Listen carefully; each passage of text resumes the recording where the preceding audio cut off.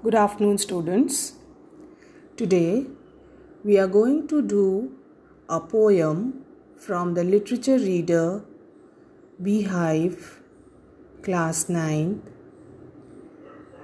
The name of the poem is Wind, written by Subramanya Bharati in Tamil and translated by A.K. Ramanujan.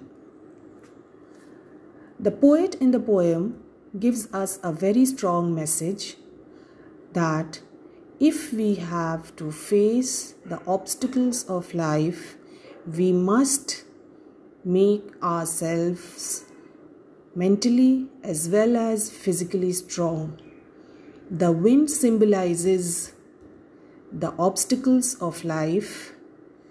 The weak fires mentioned in the poem symbolizes weak creatures, and the strong fires mentioned in the poem symbolizes strong creatures.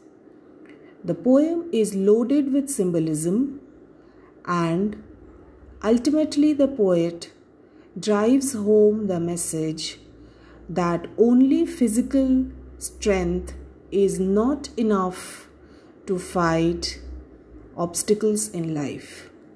We must strengthen ourselves mentally and give life the best shot. Thank you.